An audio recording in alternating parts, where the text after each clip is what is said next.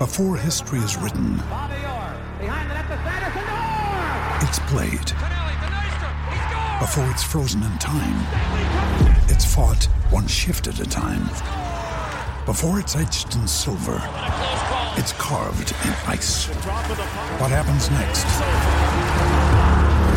will last forever.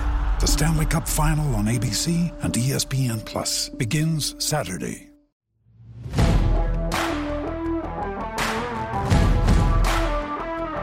You're listening to Setting the Pace, your go-to Pacers podcast with Alex Golden and Michael Facci. Sabonis down the lane with authority. Oh, Miles Turner bringing that smoke. Levert skies high for the jam. Warren lets it fly. Yes! T.J. Warren is not human. The Setting the Pace podcast had Kevin Pritchard on. Well, you got it setting the pace, and I think that's terrific. What's going on, everybody? Welcome back to another episode of Setting the Pace, and I am joined today by Mark Schindler and Rhett Bauer to talk all things Indiana Pacers, specifically our young players that have been, kind of thrust into a bigger role than they probably would have gotten had there not been so many injuries. But we're going to talk about that today. So, Mark, how you doing, man? I'm good, Alex. I can't complain, man. It's been a minute, so it's good to catch up with you and Rhett and get on another one of these. How are things on your end? Things are going great here. Just staying busy, trying to, catch up with all the pods that are out there. It's hard to even catch up listening to them, but I do enjoy the Locker Room app whenever you go live, and I'm able to catch those live. Appreciate it, man. Those are fun. I like hearing just people throw different conversations out there. I mean, it's always fun to go on Locker Room app, but I still got to figure my way around it. I've done it a few times, and I've not been impressed with myself on it. So it's different doing a kind of a pod by yourself. But so Rhett, thanks for joining, man. How you doing? Yeah, absolutely, Alex. Thanks for having me on. I'm doing great. Just like Mark said, glad to be back and talk about some young guys. Yeah, for sure. So I think obviously the young guy that I want to start with here is the guy that we just recently picked up, Oshae Brissett, and he's been playing really well for the Pacers since he did sign that 3-year contract. We know the last 2 years of that contract are not guaranteed, so they don't count against the Pacers, but I don't envision them turning down any of those team options there. But I'll start first with you, Mark. What have your overall thoughts been on Oshae Brissett in this short amount of time that we've gotten to see him? I think he's been great, especially given what he's doing in his role. It's been I don't want to say like I've been optimistically waiting for things to kind of stop clicking for him, but like it feels like things are like in some regards like too good to be true. I think we're at a point now where we can say, okay, cool, we're gonna get this consistently from Oshae.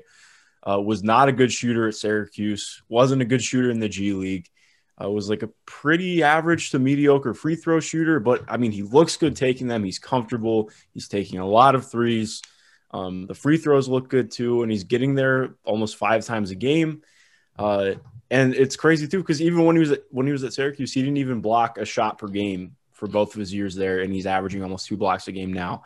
It's not all just averages and everything, but you can see the way that it plays out on court. What he brings is a lot of what like this system and just this team in general has been missing in having somebody who can both close out and rotate as the low man. And I mean, the offense has been important too, and we can talk about that more, but just like what he's done defensively has been huge. He's been solid on the glass as well. I don't think he's like a killer on the glass or anything. But no, he's far and away outplayed any expectations I had for him. Yeah, go ahead, Rhett. I could not agree more. And it's just really interesting when you see him on the court because it doesn't seem like he does very many things wrong. Like it just seems like he makes the right play and the right read, the right cut, the right rotation. He just seems to just know where to be on a basketball court, which is a big deal, especially with his size, with him able to just impact the game so much everywhere pretty much. And I think I'm really, really interested to see what he looks like next to Domas now that he's back. But last night's game is not the measuring stick that we're going to use as what Brissett would look like next to an actual center. So I'm hopeful we get to see more of that as Domas stays healthy and just see what he looks like next to a center as the type of forward that we've been missing all year. And frankly, he might be a better fit for the power forward position than what Warren is. So we could get a better idea of what an actual stretch four looks like next to Domas. Yeah, you bring up a good point there because that was one of the questions I was going to ask in a little bit. But since you brought up TJ Warren, I'm just kind of curious, like if the Pacers do trade one of their centers this offseason, which I think we believe they will, and let's just say they're not able to get that, guy that can play the four, are you satisfied with TJ Warren and O'Shea Brissett being pretty much your only true fours on the roster? I'll start with you, Rhett. I think it really depends on what we get back in a trade that involves in either of the bigs. Because if we have a big enough three, then I could see Warren playing the four and just like interchanging those two back and forth. But if Brissett's shooting is real, obviously not the 45% from three that he's shooting, because that would be just unheard of. But if he's around the 37, 38 mark, then yeah, I think it would be fine for him to be out there as a starter. But I would just be hard pressed to imagine us trading one of the bigs and not getting a starter level player in return. Yeah, I would agree with that. I mean, I think I was talking about this with Tony East the other day, just on the timeline. I was like, I've been hesitant to say it because I don't want to get people's expectations up. I know people can get excited about things like O'Shea Brissett has played as a starting level player. Like, obviously that sounds arbitrary. He's been a starter since he came into the lineup, but like just in reality, like he looks like a guy who he does the things that could make him an actual starter on a real team when it's fully healthy. But I also think that brings into question, like, how much stock do you want to put in a guy who was playing on a 10-day and just got, a 3-year partially guaranteed deal? Like, I still think the front office needs to be aggressive in getting more forward size players on the roster, because that's just been such a problem this year. And I don't personally necessarily agree with this, but I did have somebody bring up to me, should it upset people that, the front office was able to bring in this guy 10-day, 60 games in and have this kind of impact, and that wasn't something that was prioritized beforehand. I don't think I would say that it wasn't prioritized. Clearly, they tried to go get Gordon Hayward and that didn't work out, but it does beg the question a little bit. And I think it just points out the team needs that kind of player on the roster, and not just one. Like, there needs to be more than one. So I think I would say, even if it's just TJ and O'Shea, you got to get another forward size player on the roster. Ideally, somebody who's like a 4 or 5, especially if one of the bigs gets traded, because you need that versatility, because the team has really lacked that all year. That's what I was going to say is O'Shea does not answer the question. He's more of a luxury to have because he is on that non-guaranteed deal for the next 2 years. He's not like, you don't stop looking for a forward size player because you have O'Shea Brissett. Like, you still should have more options at the 3 and the 4 than just O'Shea and Warren. Yeah, and another thing I was going to add to that, with Warren's injury history, how much can you really rely on that either? So it'd be nice just to have another one, and maybe there's an opportunity where you can get someone that might be an upgrade over O'Shea, but you could kind of play them as the backup 3 and 4, depending on what they trade and what they get back. Not saying they have to get back a 3 or 4, but let's say they traded one of the bigs for a point guard or something like that, and then slid everybody down a position, Brogdon, LeVert, and Warren down to the 2, the 3, and the 4.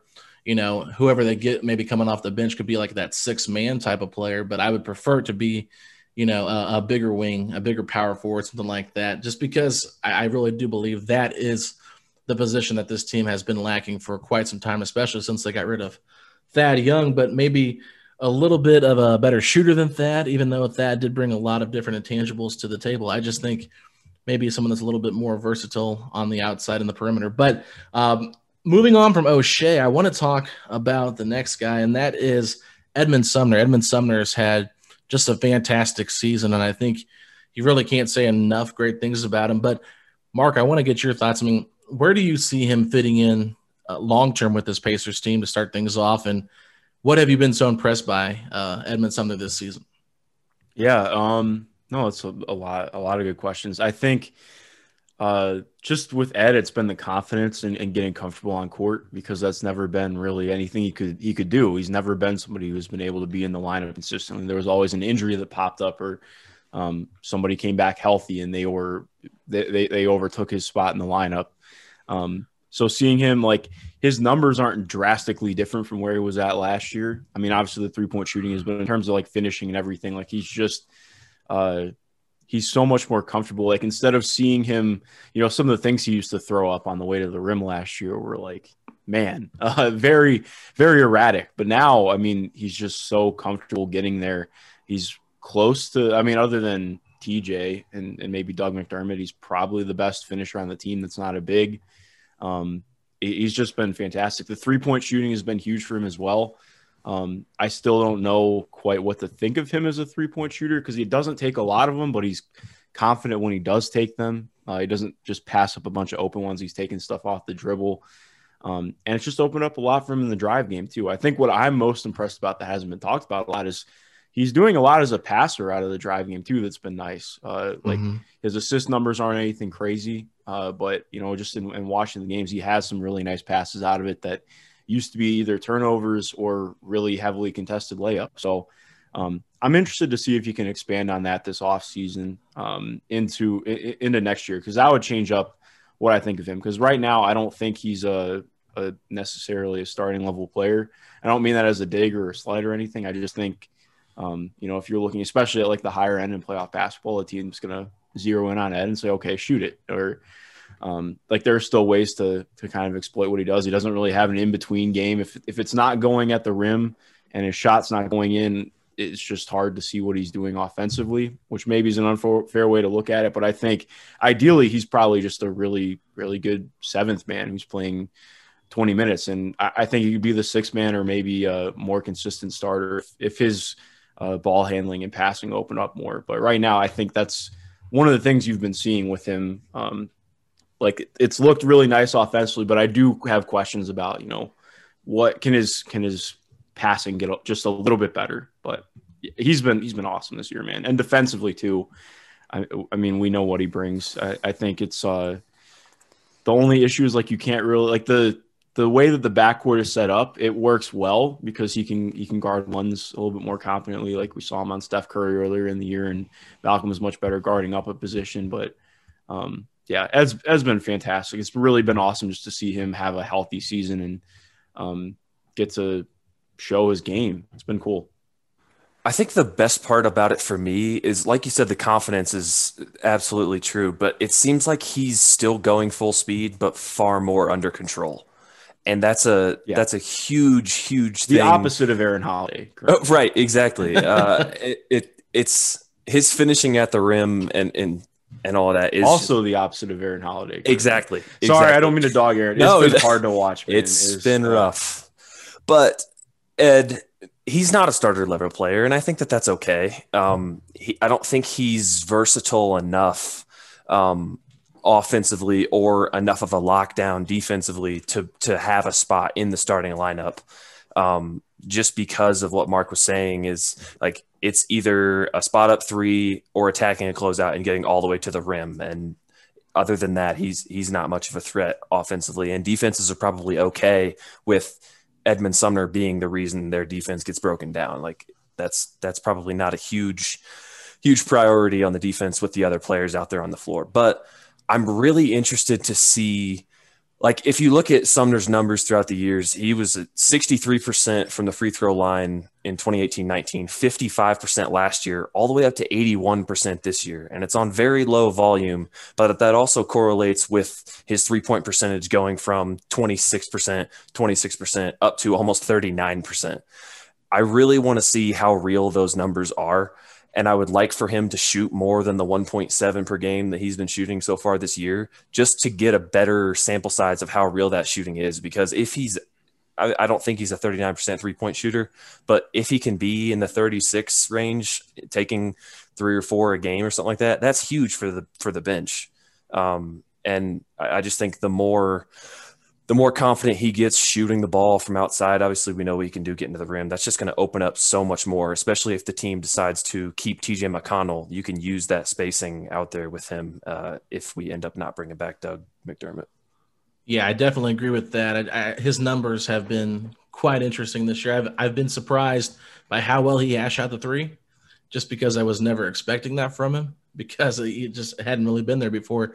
Very inconsistent. That's why I wasn't sure if he was going to ever get an opportunity to, last as a rotational player, just because of his inconsistency with the shot. But there was that special, I think, on Fox Sports where they talked about how he kind of changed his shooting rhythm a little bit, or shooting motion with one of the trainers. And I think that definitely has improved. And I heard Tony say this on a radio interview. He said that every shot Goga takes, you think it's going to go in, but it misses. And every shot Ed shoots, you think it's going to miss, but it goes in. And it really couldn't be more true, just hearing him say that, because a lot of the shots Ed takes, I'm surprised they go in, because the form just looks a little different. But I want to go back to you here, Rhett, because as we get into the offseason, I know obviously this team still has, 9 games left, 10 games left, something like that. And there's going to be a playing game, so we know that this team is not done. But heading into the offseason, I'm not saying I want to trade Edmond Sumner, but what do you think his trade value is amongst the league?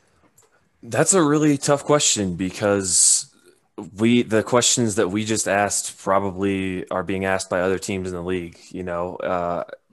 Is his shooting real? Can he do more with the ball in his hands as a passer? What can he do in the pick and roll? Or is he just an off guard that takes less than 2 threes a game and scores within 2 seconds of a made basket? Like, what are his limitations as an offensive player? And I think that question and that group of questions probably lends to him being more valuable to the Pacers than what any other team would want to give up for him, if that makes any sense. Mm-hmm. Mark, do you have any thoughts on that?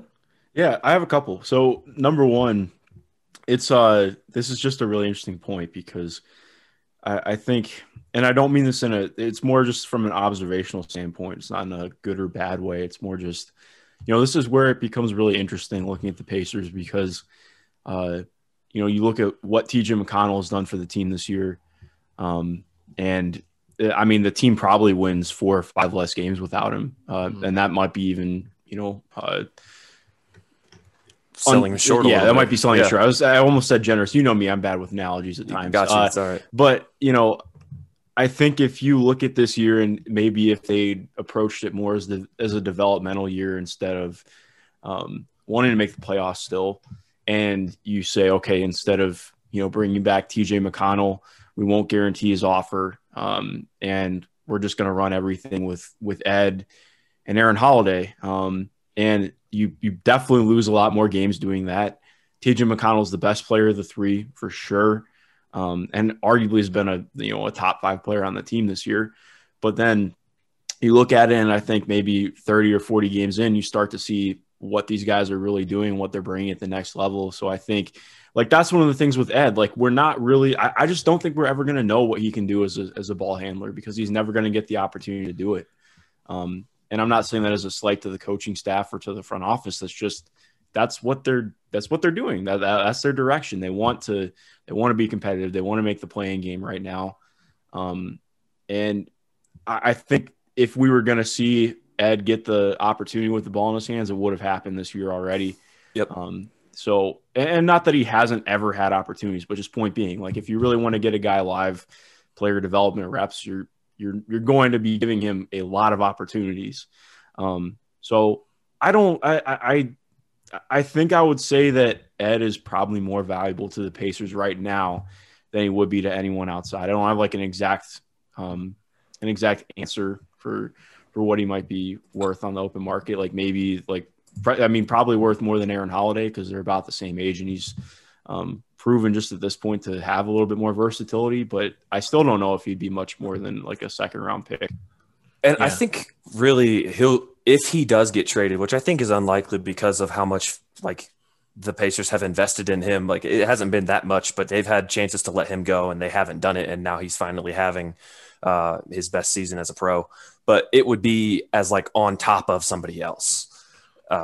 rather than like straight up trading Edmund Sumner for a first round pick or something like that. I don't see that happening. He'd be like the last pick instead of the Pacers trading a first or something like that. I don't have any example in my head, but that's the only way I can see it happening. Yeah, and that's kind of what I was thinking. If he was like put into a package, how much would a team value his level of play? You know, what he brings to the table. But just to kind of wrap up the Sumner conversation, I'll start with you, Mark. I'm just curious, how much do you think he's benefited from the Bjorkgren system compared to the McMillan system? Not necessarily with, I guess how does he fit into both systems differently? But is it more of a system thing why he's been playing so well, or do you think it's just because of the opportunities because of all the injuries? Oh, I think it's definitely opportunity. I think he would have been fine in McMillan's system if he just got to play. You know, I think, it helps. I'm sure that the system helps because he's been such a good driver. And, that's what he's really predicated his game on because he's so good at doing it. And that he gets the opportunity to do it this much and it's the focal point of the offense really helps him. But I also just think that it's been the opportunity in general has been huge for him. And even then, he DNP coaching decisions the first 20 games of the year. So it's it's different. And the one last thing I would want to say too, with we mentioned, I just mentioned with him getting the reps, it's just in case people start to think, well, what about Aaron Holiday? Aaron Holiday has gotten the reps this year. He has routinely gotten the opportunity to make things work, and it just hasn't worked out, unfortunately. But again, that's the thing. If TJ's not there, then Ed's probably getting more of that. But I just wanted to add that really quick. Rhett, any thoughts on that? There could be an argument made that Aaron has gotten too much opportunity with how poorly he's played. I don't think that's the case because I think he needs to have he needs a little bit more because we know he can play better than what he's been doing. But Aaron has definitely gotten opportunity, and I think that we talked about it before the season about TJ McConnell, and obviously he's been incredible. But there's definitely been a conscious decision by the front office to prioritize winning and playing TJ McConnell versus trying to give Sumner and Aaron as much opportunity as possible. Yeah, and I definitely want to hit on Aaron, obviously, with this conversation, but I don't want to do it just yet. I want to save him and Goga till the end. I want to move on to our second-round pick, Cassius Stanley, who was on a two-way contract. I couldn't think of the word there for a second, but two-way contract. And I'll start with you first, Red. I mean, obviously, there's not been much of a sample size here with Cassius in the NBA, but I mean, what are your thoughts on where he's projected for next season for the Pacers? I think he's probably going to be – it depends on if the Pacers are able to consolidate any of their bench players because right now I think they have 11 actual NBA players that could play at any given time. And so Stanley just doesn't have a chance to get any sort of opportunity unless we're in a situation where we are right now where, we just have ridiculous amount of injuries. But I don't know what Stanley is going to be good at the actual true NBA level to be able to get minutes and to get opportunity. I don't think we've seen enough of him to really know if he's anything other than an athlete at the NBA level. Mark? Yeah, I mean, I think that there's a real avenue to Cassius being a rotation player. I never want to cap a guy. You could, of course, see him as a starter somehow, but his handle would have to develop a ton. He is his handle would be the worst out of any of the guards on the roster right now, or any of the wings, just for that matter.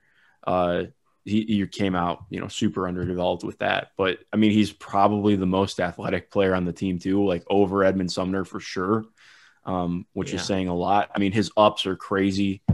He just has a lot of power in his game. I think if the shot can fall for him and be real, and then he can attack closeouts, you could see from there.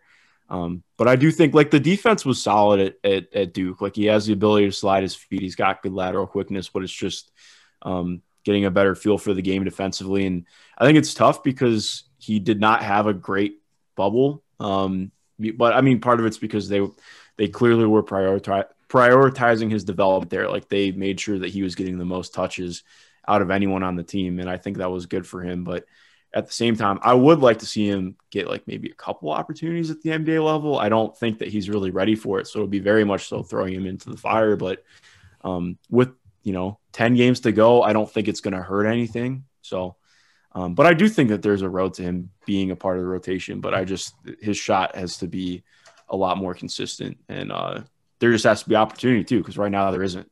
Like, there's not really an avenue where you can see, unless like 3 or 4 guys get traded or leave. I don't really see how he's going to have a road to meaningful minutes next year. Yeah, I don't see meaningful minutes coming anytime soon for him, but I was a little bit surprised a couple weeks ago when we played the Thunder and there was like so many injuries. And I feel like he was one of the only guys, him and Bowen, before he was cut to sign Brema. They were, he was the only guy that didn't get in there. They played like an 8-man rotation at home trying to beat the Thunder. And I understand that they're still trying to compete, but I just was surprised with, how many injuries we had that he couldn't even get into the game, with a shortened rotation with all those injuries. And I understand we're guard heavy and that kind of thing, but I was a little bit surprised seeing that he is 6'6". He might've been one of the taller guys on the court that night. Mark, is there anything like, I know we saw that Brogdon video. I didn't take too much from it, but do you think there is something that might be tied in there with like his work ethic a little bit? I don't know. I have no idea. I mean, we're not there. I would say though, like from what I know, he's a really, really hard work ethic guy. And that's what I thought. And a really good kid, just from everything I know. And regardless, it's like, he's 21 years old. When I was 21, I think that there's this idea that like everybody is supposed to be this like quote unquote super hard worker. And I think it's not that people don't work hard. They just don't really know how to work at like a certain level. Like NBA level is different than working at Duke, and I think maybe he's going through that. Like again, that's just speculation. I don't know. You have to learn through trial and error sometimes, but I don't really think there's anything there that is super problematic or anything. I think that was just kind of more the guys having fun than anything else. Yeah, and that's what I thought. And then I forget who said something to me, but they were like, well, he missed a workout or something like that. And I was like, I really would be surprised if he got punished for not playing because of that, but especially with how lax Nate Bjorkgren seems to be. But anyway, I digress. Do you guys envision him making the roster next year, or do you think he'll be on another 2-way deal? I think it's probably another 2-way, just because I don't see the team consolidating enough rotation players to justify having him plainly in the NBA, especially when he didn't show at the G League level that he was like above and beyond that, like Goga did, and was brought off the 2-way and back onto the regular roster. Mm-hmm. Yeah, I would agree with that. I don't have anything I can add to that. I think maybe if he shows something like kind of if he's able to really show something in the next 10 games, maybe my opinion will change. But right now, yeah, I'd say he's probably just another 2-way guy. And that's not a bad thing. Yeah. But he would really benefit from having a true, like, full year of G League development. No, I totally agree. And the only thing I kind of feel bad for Cassius, because they are pretty guard heavy. Brogdon, LeVert, they got Aaron still if they bring TJ McConnell back. And then, of course, Edmund Sumner, Jeremy Lamb. He can play the guard or the forward, but still, they've got a lot of, guard wing depth there. And depending on what they draft in this year's draft, that could only put him even further down the depth chart. So it's just one of those things where I feel like he's not going to get a ton of opportunities right now. So I agree with you, Mark. That full year in the G League to kind of showcase who he is could really be beneficial. And he's got the athleticism, and from everything I heard from when he was at Duke, like you said, Mark, he has that work ethic. So hopefully it pays off for him, similar to Sumner, not getting a chance the first couple of seasons, but just continuing to work hard, and it paid off 3 or 4 years later. But let's move on to the big fella, Goga Bitadze. This is a guy that Kevin Pritchard had some high praise for in his one-on-one article with Bob Kravitz, and they have high expectations for him, according to Kevin Pritchard. So I'll start with you first this time, Mark. Goga, do you love him enough to think that you can trade one of the centers and be fine with him as your backup? Yeah, definitely. Especially because I think he's already shown enough developing like that. I've felt really bad for him just getting injured in general. Of course, you never want anybody to get injured, but he was really starting to play well. And learning, just the biggest thing was he was getting opportunities to learn through his mistakes and continue to play more. And, I think he's taken maybe more meaningful strides on the roster than anybody, even like Ed. Like Ed's taken a lot of strides, but Goga went from like a guy who you did not want to put in the game last year to Like he was very much so break glass in case of emergency. And even then, there was like bulletproof glass. So you're working to break that thing. But Goga's been like, I think he's been a guaranteed rotation player this year. Especially with the shot coming along too. He's really figured out some things defensively. I would definitely say he gives you enough reason. And I mean, you don't even need Goga as a reason for moving on from one of the bigs, if we're being completely honest, but fair. Yeah, no, I have like a lot of confidence in him. And I think it's only better for him if they do move on from them, because it gives him more of a meaningful route to getting playing time. And B, it's just like, he just brings a lot of things that are positive. Like he's the best shooter of the three. Like I think Miles is a better shooter than Domas for sure. I just don't really buy Domas as a shooter right now. And clearly defenses don't either. And I mean, Goga as a shooter is already just like, the form is better. The comfortability is getting there. And I think he really does have a lot as a defensive player. He's definitely not going to be better than Miles, because there are just very few guys who are ever going to be a better defensive player than Miles Turner. But yeah, Goga brings a lot. That is good. We're waiting a lot for the passing though. Like we have not seen a ton in terms of passing and operating in DHOs. And I'd really like to see that happen more. And that's another aspect of him getting more minutes. So really long-winded answer of saying, yes, I think there's definitely enough there to know that it's worth moving on from one of the bigs. Yeah, and I wanted you to elaborate a little bit on why and kind of get into what you've seen from this year. So, Rhett, I'd like to hear some thoughts from you about Goga Bitadze. Yeah, Mark's point about not really needing more reason to move on from one of the bigs was going to be my first point, because you really don't. Like, we have enough to know that we should move on from the Turbonis pairing, but it does help knowing that you have a really solid backup big in Goga with the ceiling for more. I don't know if he will be a starter level player at some point, if he's going to be a high level backup or what, but I mean, he just looks good on the court. He's real bouncy. Like, I think Mark was right in that he's the best shooter of the three, even though the numbers may not agree with that. I just like just watching the shot. You're like, okay, it's just like what we said earlier. Anytime Goga takes a shot from three, it's like, oh, that's in. And then it's definitely not. But I really think that he can develop into something really great. And I think that that's going to be one of the good things to come from moving one of the bigs, is seeing Goga develop. I mean, they took him in the first round when they already had two bigs. So like, the talent is there, and they invested in him with that pick. So being able to continue to develop that is something that I'm looking forward to. I hope that he can step up to that and at least just stay healthy. Like Mark said, it's a real bummer when you see somebody who was really unplayable last year come start putting things together, but just get torn down from injury a couple times this year. So hopefully he can get healthy and then turn into a high level backup as soon as next year. Yeah, and I know it's only been a few games here, or a few seasons here, Rhett, 2 years for Goga Bitadze, but he's had quite a few injuries that have held him out of action. So are you at all concerned about his injury being a factor going forward? I don't think so. I don't think they're compounding or lingering of one type of injury. I think for the most part, it's just kind of been, I don't know if fluky is the right answer, but it's just like comes with the territory of being, I feel like he's a pretty high energy player and is pretty physical. So I think both of those things just kind of come together and just injuries happen. But no, I don't think there's any injury concern with him at the moment. Mark? Yeah, no, I would agree with that. And it's hard to know with that stuff too, because we're not, we don't have his physicals. We're not the doctors, but I would agree with you, right? I'm not really too worried about that.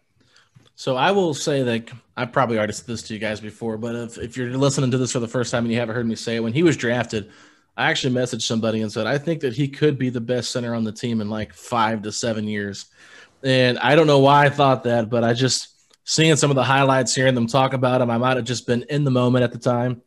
But he does a lot of good things. And I believe that the front office does have high expectations for him. I do believe they think he is a really solid player. And I've heard the debate, which center should you get rid of? And a lot of people say, well, you should get rid of Domas because, Miles and Goga are kind of the similar players, so they fit the scheme better. But then I've also heard the counter of, well, if you trade Miles and then you have somebody a little bit different in Domas that does something totally different. So where do you guys kind of stand on that?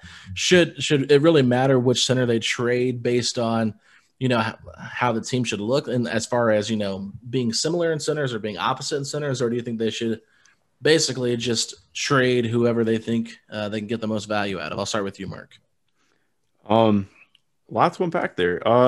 Number one, I think I would say I don't expect Goga to be better than either Domas or Miles. Both guys have been top 70, top 60 players this year. Like Miles, if he wasn't injured, he would probably be second team all defense and finish second or third in defensive player of the year. And he's been at least average on offense, which for him is a huge win considering where he has been. And Domas was an all-star and rightfully so this year. Actually, I'm going to argue both guys have been top 50 players because that's a top 50 player.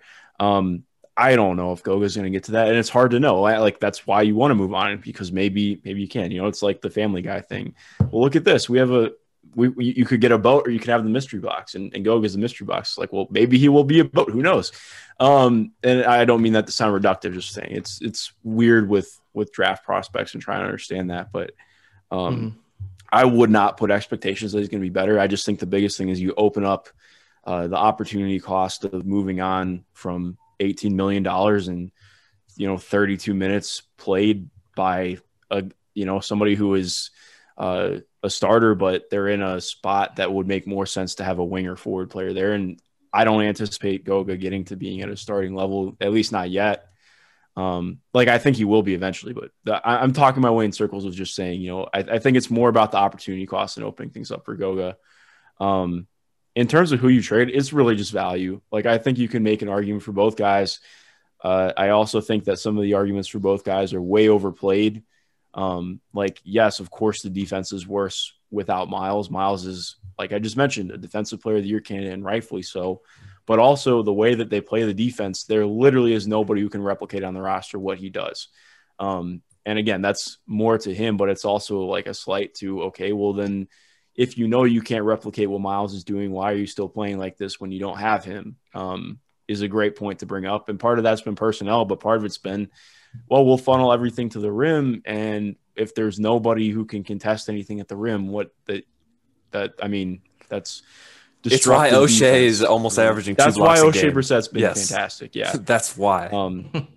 And then you could say the same thing about Domas. I think whenever people talk about his defense being so bad, I'm like, well, not really. It doesn't look good, but a lot of times it's because people behind him are making mistakes. So it looks like it's on him, and it really isn't most of the time. He is definitely not in an ideal context. It could be a lot better for him, and I wish it was, because we saw last year, he was a C- to a C level defender. And it's not like an effort or anything. It's just physically he's not built to be an awesome defender. But when you put him in like this, he looks the impact metrics have him as terrible, and a lot of that's just because the Pacers defense is terrible and he's out there all the time. So of course that impacts everything. But then you look at it offensively. Well, if you trade Domas, what is this team doing offensively is my question, because I'm sure somebody will automatically be like, oh, well, you need a point guard. Okay, well then how are you getting cool. I get wanting to get a point guard, but are you trading Domas for a guy who's going to generate separation by himself without good screening and get to the rim? Because you need that. Without Domas, we see it time and time again. They're the offense cannot get separation. They've been very fortunate. They have played well to their credit in this recent stretch where their offense was fantastic, but a lot of it is coming in transition and just from running fast and playing with pace. When they actually boil down and have to play in the half court, the offense is not as efficient. And you see how much the team misses Domas. I don't think he's a ball stopper. The Domas clogs the lane thing is just a lazy argument, in my opinion, because yes, he's in the lane, but that's where he operates from. And I think it's just very reductive to view it like that. But that's, again, a really long-winded response, but I just think there's merits to both guys being traded and merits to keeping either one. And it's not about liking or disliking one. It's just about who can you get the most value for, or what makes the most sense for the team moving forward. What gives you the most concrete vision of doing something better than what they're doing right now. Goga's skill set should have absolutely no bearing on which big they trade. There should be no like, oh, well, we want to play a similar style with our starting and backup centers, or, oh, we want to play a completely different style between our starter and our bench player. It should be just like Mark said. It should be value-based and getting the best fit with the pieces that will remain on the roster, both through free agency, draft, and then post-trade, and then go from there. And we'll have no idea what those options are unless the Celtics are involved again and they leak something stupid. Yeah, no, there's that's for sure. And I think you brought up a lot of great points, Mark, that I really don't need to get back into because everything you said was spot on. So let's move on to our last young guy here that I want to talk about, and that is Aaron Holiday, a guy that has had such a up and down career with the Indiana Pacers. At one point in his rookie season, the Pacers would not include him in a trade for Mike Conley Jr. because they valued him that much. And now his value, I think you said it earlier, Mark, is probably a second-round pick. It might have been you, Red. I can't remember. But regardless, this is just a guy that's one of those players that. With threats to our nation waiting around every corner, adaptability is more important than ever. When conditions change without notice, quick strategic thinking is crucial. And with obstacles consistently impending, determination is essential in overcoming them. It's this willingness, decisiveness, and resilience that sets Marines apart. With our fighting spirit, we don't just fight battles, we win them. Marines are the constant our nation counts on to fight the unknown. And through adaptable problem solving, we do just that. Learn more at marines.com. Sugar Ray Leonard, Roberto Duran, Marvelous Marvin Hagler, and Thomas Hearns. Legends, whose four-way rivalry defined one of the greatest eras in boxing history.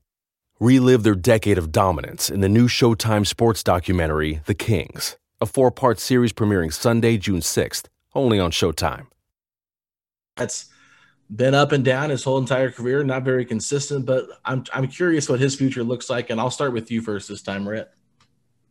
It's tough. I mean, it doesn't seem like he's that much of a priority for the franchise right now, or at least not to Bjorkgren with the way he's run his rotations recently. I think there was a game not that long ago where Keelan Martin and Cassius Stanley both came off the bench ahead of Aaron. And that might have been sending a message. That might have just been how strongly Bjorkgren feels about any of those guys. But I think his value is absolutely as low as it could be, but games like last night where he's able to do good things with the ball in his hands and run some pick and roll is how you increase his value, not necessarily to trade him, but just because you want him to be a better player on your roster because he is young. You will have his rights if you want. You'll have them regardless if you want them or not going into his free agency post-rookie deal. And that's important and that has value. It just depends on what other moves this team makes this summer, like we've been talking about. There's so much up in the air with the moves that they could make because they can choose to not bring back TJ McConnell, and then all of a sudden either Sumner is your backup point guard or you have to do something else and address your backup point guard need. And then at that point, then Aaron Holiday would have a much bigger role. But then if you bring McConnell back, he's in a similar situation. Is that the best use of a player like Aaron? We don't really know. So all that to say, his value is very low. I hope he gets good opportunity for the rest of the season to do things with the ball in his hands and get some of that confidence back and play as well as we know he can play because it's been really hard to watch him this year and kind of frustrating to see him struggle so much when he had such a great bubble. Mark?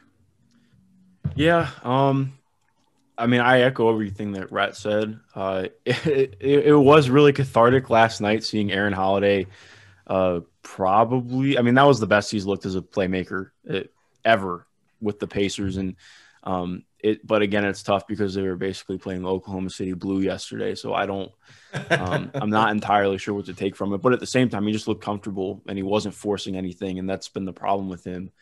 I'm not really sure what else I can add. I just think it's gotten to the point now where, you know, they probably are going to be willing to move on from Aaron or looking to, if an opportunity comes along, because I just don't know if he has, especially the way that they have started to do everything. Like, I just don't know if he has a place moving forward, because I think he is one of the guys who has looked worse with Nate's scheme, or hasn't fit in as well with Nate's scheme, because he's not somebody who's great at getting to the rim and making things happen there. Like, he can be a good driver with the ball in his hands, but he's just not enough of a finisher to really be doing it. And it hasn't helped that he's been super inconsistent. But I don't know. I think that's where I lean with him. Yeah, and I want to ask this because he did. It felt like he fell a little bit in the NBA draft. And I remember, I think it was Jay Billis had him as like his best available at like 15, and Billis was really high on him coming into the draft, and then he fell all the way to the Pacers at 23. I want to go back to you, Mark. Do you think a lot of the reason that he might be struggling with his position is just because of his height? I mean, yeah, it doesn't help. Being 6 foot in the NBA is not easy. Mm-hmm. I don't really think it's just height, though. Like, I mean, I'm sure it would help. But I do think a lot of it is just not having that consistency and really struggling with predetermined reads. Like, I mean, he telegraphs a lot of the stuff that he passes when he does pass. And I don't mean that as a slight, just like it just feels sometimes like he doesn't know if he should score or pass. Like, the game, he's thinking like a half second slow, is the way to put it. And that's not me calling him stupid or anything. He's a very smart individual.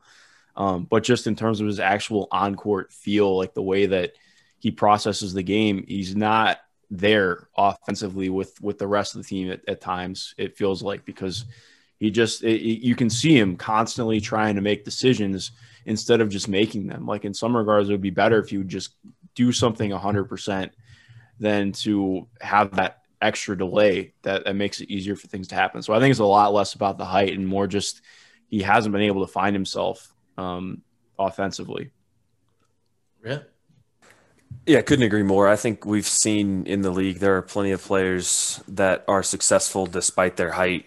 And Aaron actually has like a 6'7" wingspan. So it's not like he's short and small. Like, we've seen him do well, and we've seen other players with a similar lack of height do well. But it's just the inconsistency, both in his role on the court and then how he does within that role. And I think Mark's point about him, I feel like he's just overthinking so much when he's on the court, and he's just not playing free with the confidence that Ed's playing with this year, which is probably why he got jumped in the rotation. But I don't think his size has that much to do with it. Yeah, it's there's other things obviously there. I just wonder, like, if he's a little bit bigger, could he be a little bit more impactful? I'm sure that's the case for a lot of smaller guys. So just something I threw out there because, you know, it seems the Pacers do value bigger guards, except McConnell obviously is the anomaly to that, who's been just phenomenal being an undersized player, but his basketball IQ is just through the roof. So as I kind of wrap up these young guys, I wanted to get your guys' opinions. Basically, I want you to rank 1 through 5, 1 being the most important, but who do you think fits into the future the most here with the Pacers with these 5 guys, and kind of rank them and why you rank them that way, if that makes sense? I'll start with you, Rhett. Goga 1, because he's going to have a bigger role next year as they move away from the bigs, and I think he has the most untapped ceiling. I think O'Shea probably 2, just because of positional versatility. I think it's very possible he just comes back to earth with the shooting, and then he's no longer as much of a priority, which is pretty well, I guess, what's the word? His deal reflects that, with it being non-guaranteed. Yeah. Ed would for sure be 3, possibly 2, depending on how O'Shea does, just especially with the improvements that Sumner has shown this year. And if his shooting is real, I think he could easily jump up into that 2 spot right behind Goga. Aaron 4, and then Cassius 5, just because he's so unknown. But obviously, I think Mark was pretty on point saying that they could pretty easily move on from Aaron this summer just to get something from him, clear up the rotation a little bit more, and obviously that would put Cassius above Aaron. But yeah, I think 1 through 5, that's pretty easy. Is that the same for you, Mark? Yeah, I don't have a difference there. I do think I would maybe put Ed over O'Shea right now, just because I still think it's kind of volatile with how the numbers are shaking out. I'm not trying to be dismissive of what he's done so far, but I just think like maybe there is a chance that Ed has a little bit more ball handling juice and the playmaking comes. I don't know. It's like a toss up. It's hard. I don't love ranking things personally, but like, I think sorry. No, you put me in a tough spot. Tough spots are a good thing. It makes me grow as a writer and individual. But no, I think I would mostly agree with how Rhett had it.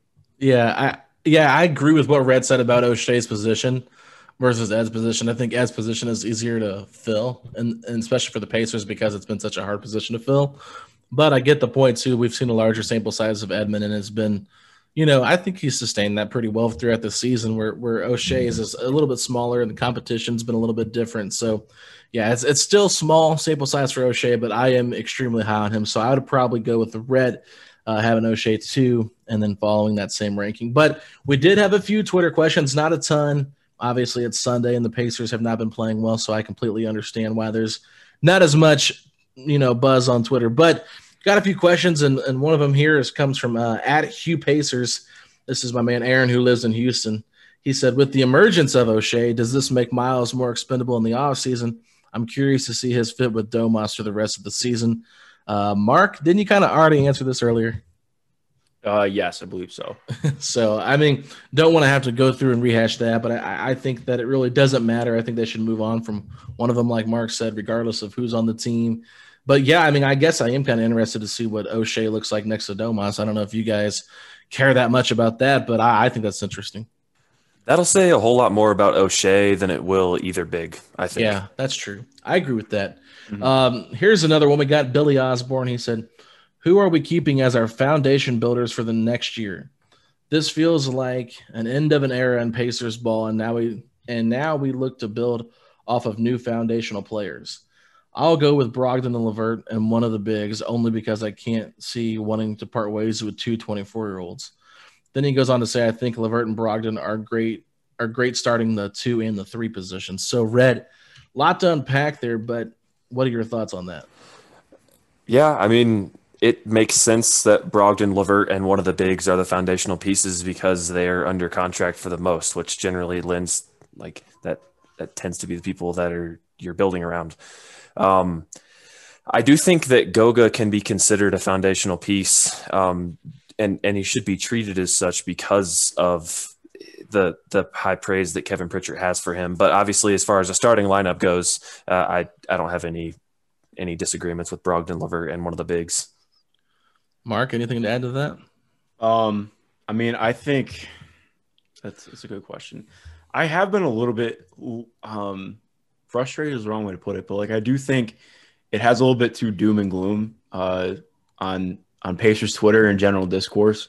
Like this team is not great right now, but I don't think they're nearly as bad as people are putting it out to be. Obviously TJ Warren affects everything, but I still think this team is not that great, even if TJ is healthy, because they have very clear issues. Like I do think they're a lot better. They're probably like maybe the 6th seed or something, but I just think this team is like they're willing to make big moves and shake things up. They did that earlier this year. I don't think that – I mean, they've talked about how much they want to see this group play together, and this is not me saying that I advocate for that. I think we've seen enough to know that we don't need to see this group moving forward with at least with 2 bigs. So I think that's how they're going to lean to. I think that the foundational pieces are like Malcolm, Karis, TJ, and one of Domas and Miles.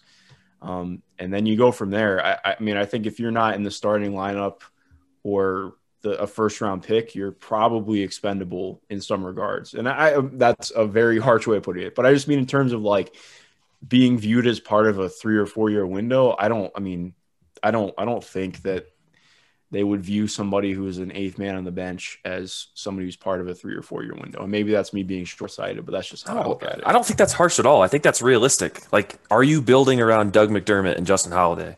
No, probably not. Like, they're great pieces to have on the roster, and they're great people. but they're not foundational pieces. If there was a chance to upgrade those 2 spots, the team would probably take it because that's just the nature of them being the 6th, 7th, 8th, 9th man on the team. Yeah, that's interesting. And I mean, I would not be upset if they did make a bigger move and trade, if they go out there and make a big move, if it made sense for the team. I mean, I'm not just doing it for anybody. I've said it before on the pod, so I don't want to keep repeating myself. But if a young star becomes available or a young star wants out of a certain situation and you can offer one of your bigs plus one of your guards like LeVert or Brogdon, and that would entice the other team to get that young star here, then I think that that's something I would clearly look at. But at the same time, it's probably not realistic. So, I mean, I'm fine with the core that they have here, but I do think they need some help. I would say this: a lot of people have thrown around a lot of takes on the centers this year because it's been so topical. And one of the ones that I have been very annoyed with is how selfish Domas is, and I really don't buy into that. I can't stand that. It's to me, it's not even close to true. He sacrifices so many shots that he could take if he was a selfish player, and he leads the team in assists more than likely every game. So to me, it's like, no, the offense runs through him. That doesn't mean he's selfish. And, there was one possession, I think it was against the Hawks, when it's like I think Brogdon threw him the ball about 18 feet out. I forget who was – I don't know if it was Capella or Collins on him, but everybody just kind of like let Domas isolate, and it was a really weird possession. I don't understand why they did that, but it was one of those things where I was kind of surprised that everybody was blaming Domas for taking that shot number one and – for trying to be a ball hog. I was like, do you really think this is what he wanted? I mean, is this what Bjorkgren called? Because quite frankly, if that's what he called, an ISO 18 feet away out for Sabonis against the Hawks with either Collins or Capella on him, then that says more about Bjorkgren than anything else. But, there was no off-ball movement. Everybody just watched him go to work, and it didn't work out for the Pacers in that situation. So, I mean, that's where I'm at with everything. I think they need to get another – I think Karras can be a go-to scorer. There's no doubt about it, but I think they just need some more help, and getting Warren back will be a huge part of that. But if they want to move forward with this modern basketball, they're going to have to deal one of the centers. And I would be in agreement with you, Mark. I think it's more than likely Turner just because of what happened in the offseason and what Domas does for this team offensively. Yeah, and I think I would say too, I just wish that we could remove selfish and unselfish from the basketball lexicon because it's freaking basketball, man. It's not like, and also too, it's just like what are you watching that makes you think that this guy is inadvertently trying to just take over an offense like that? I mean, the offense runs through him. I don't think that he really, like, he's had games where he forces shots up. I'm not just like sucking up to like a single player, but it is unfair criticism in my opinion. But again, it's this whole season, I am very ready for this whole season to be over in some regards. I agree. Let's get to the draft in one piece before Pacers Twitter just erupts like Mount Vesuvius. So. No, I agree. And I mean, if there's anything if you want to call anybody selfish, I think, James Harden kind of forcing his way out of Houston, that to me is selfish. I don't think it was selfish. I think that organization – they did it to themselves a little bit, but at the same time, like him, like I don't agree with how James did things, right? Personally, right. Like I wouldn't have handled it. I mean, it's easy for me to say I wouldn't have handled it that way, but I also think like we do have to look at it and say, this organization is totally at fault. Tillman Fertitta is probably the worst owner in basketball. Yeah, I would agree with that. Like we don't put enough blast on organizations and front offices, and a lot of times we put it on the players and coaches, and I just like. I don't like how James handled that. And it was icky, which I can't believe I just said icky on a podcast, but like, I can't believe it. Like, I don't like how he had things play out personally, but I would understand his grievances. Like I do understand his grievances. I just, I don't personally agree with, like some of the things he did off court, but like, it's not like he's a bad guy or anything, but I don't necessarily agree with selfish. Like, I think at some point it's like, you're like the whole team aspect just gets so overplayed to me. Like it's professional sports. This isn't high school. Like you can be a team when you're winning and together and everything, but when it's not, it's very different. So I agree. I don't know. That's just where I'm coming from. Well, they're all competing for jobs too. That's the big thing. Exactly. So we got to put that into perspective because some of these guys, Harden's fine, but some of the guys that he's playing with might not make it in the league after so many years just because of how many new people come and go with the draft and all that kind of stuff. So great point there. But last question, I'm going to set this one up for Rhett to answer first because I know his answer. Comes from David Matteo. Does Brogdon at the 1 slow the team down? And then question 2, would you sign and trade Miles Turner for Lonzo Ball? Rhett, take it away. I mean, I don't know what you're inferring by saying you know my answer, but no, I think that would be a decent move. Like, I don't know what the other options are out there for Miles Turner. Lonzo has been playing really well, and he answers a lot of questions. I think for the team, shooting almost 40% from 3 on high volume, being able to push the pace in transition, guard 1 through 3 pretty well. But to me, it depends on the number that Lonzo is going to get. Yeah. But I think that it would, to be able to turn 2 years of Miles Turner at $18 million into presumably 4 years of Lonzo Ball at around the same number, I think that would be pretty decent. But again, that's more of a guard, which we already have. It'd be interesting to see what I can already picture the article that I'm writing if the team trades for Lonzo Ball, because he's not a point guard. Like, no, I really wish that, like, oh man, dude, I can already think right now the amount of people that he's going to play. Like, in this theoretical trade, Lonzo Ball plays 2 games for the Pacers. Mm-hmm. He gets to the rim about twice. Yep. And people are already calling for his head. I'm like, well, he's a shooting guard. Yeah, he's a wing, man. Like, he's really good. Like, I think his defense isn't quite as good as I think people pointed out to be. Part of that's because he's on a better really terrible defensive team.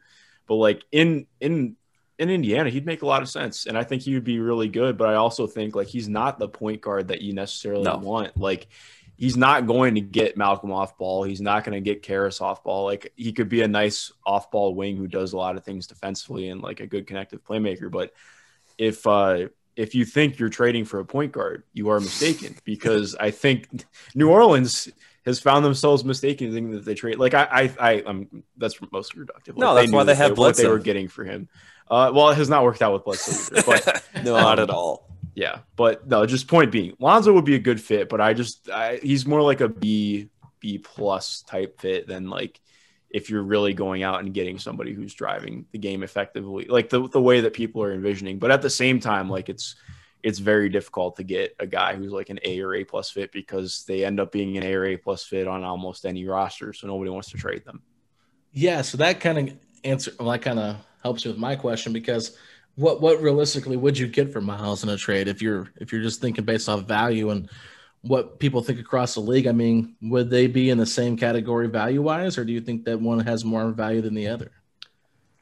Between those two guys, Miles and Lonzo.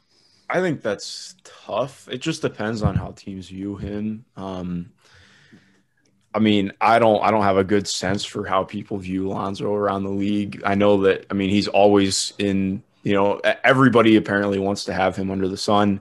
I know, like, the Bulls have definitely been a team mentioned at trying to go after him, and they will have. I want to say that they have the opportunity to actually do that this summer. But I mean, they've got to be like close-ish in terms of trade value, I would imagine. Like, I don't know, where are you on that, Rhett? I think it's very hard to find a 1-for-1 player swap in this league that makes sense. But this might actually be one of them. I don't know. I feel like both sides would feel like they would want more back, because Miles is a Defensive Player of the Year candidate, but only has 2 years left on his deal. So New Orleans would probably be like, well, we're taking 2 years less. So I feel like ultimately it would end up being a pretty much straight swap, but I don't know.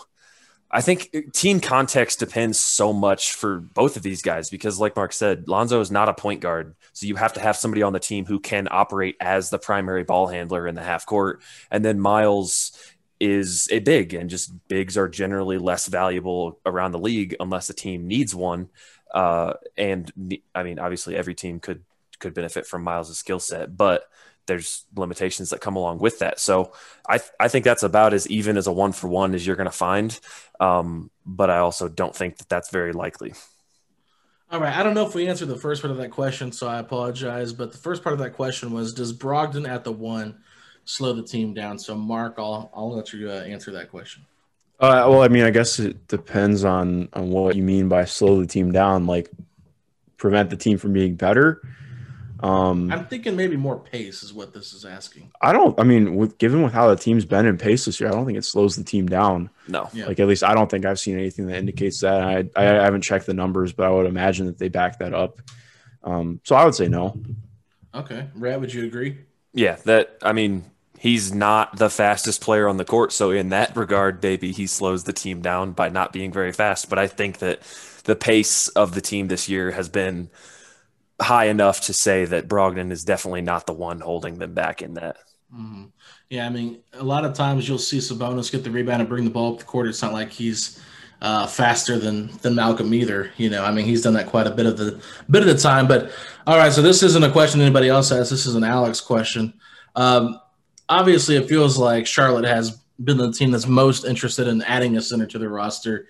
Cody Zeller is a free agent. I'm not even going to say which center we trade, but if we were to trade one of our centers to the Hornets, are there any players that you would like to target in getting back in a trade for one of our centers? And I guess you can kind of dive into that, Red. I'll let you start it off.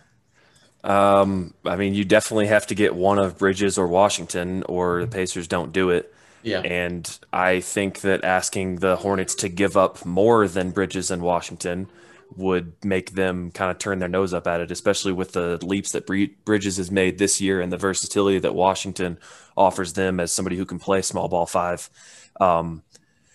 I would be hard pressed to trade either big for like Malik Monk and Miles Bridges. I think that just doesn't seem quite right, but trades almost never seem quite right. So maybe I'm off. Mark? It's tough because Monk has had some difficult off-court issues. Luckily, it seems like he's starting to get past them. Paolo Uggetti wrote a really great article about that at The Ringer that you guys should check out. But I do think Malik Monk he brings as a versatile combo guard. I know with teams chock full of combo guards, but I don't think that they would offer Malik Monk and Miles Bridges. That's a lot to get back, I think, just given what Monk had a really good stretch before he had dealt with an injury this year. But even just getting back either Bridges or Washington in some kind of 1-for-1, which you can't really do a 1-for-1 in this situation, given contracts, but either of those guys would be just so good. Miles Bridges is probably my most improved player this year. Yeah. But over PJ Randall? hasn't had quite the year. I think so.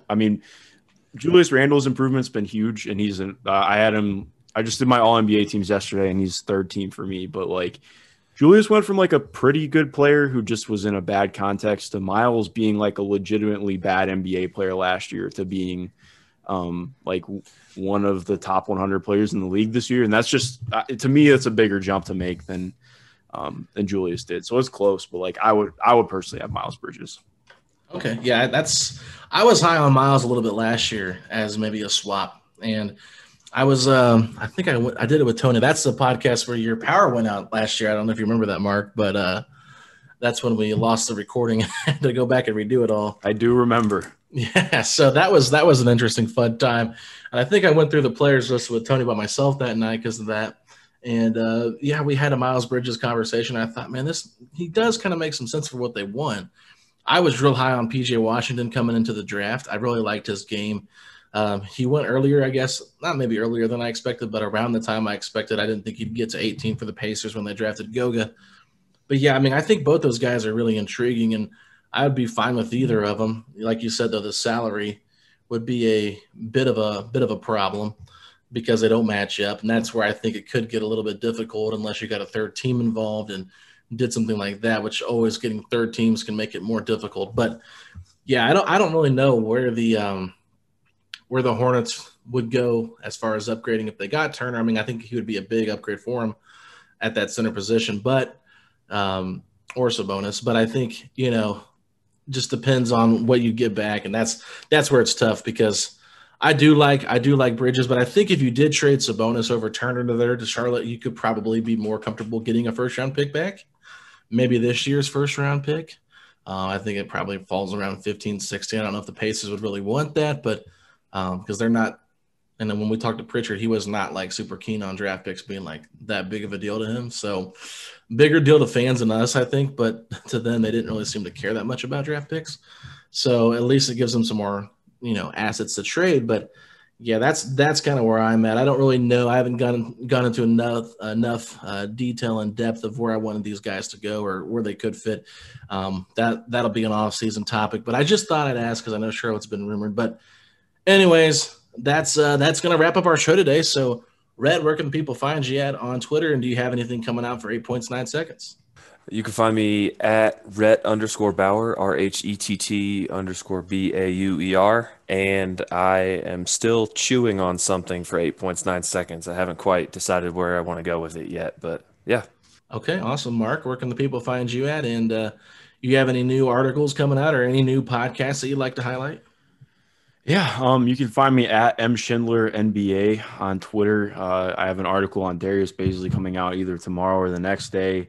My draft coverage is starting up at Indy Cornrows this week. You can find me doing a lot of stuff, a lot of different places. I think would be the best way to put it. But thanks for having me on, man. Absolutely. Great conversation. Make sure you follow our podcast page at Setting the Pace 3. I'm at Alex Golden NBA, and myself and Facci will be back later this week to continue talking about the Pacers. Hope you guys have a great rest of your day. Sugar Ray Leonard, Roberto Duran, Marvelous Marvin Hagler, and Thomas Hearns. Legends, whose four-way rivalry defined one of the greatest eras in boxing history. Relive their decade of dominance in the new Showtime sports documentary, The Kings, a 4-part series premiering Sunday, June 6th, only on Showtime.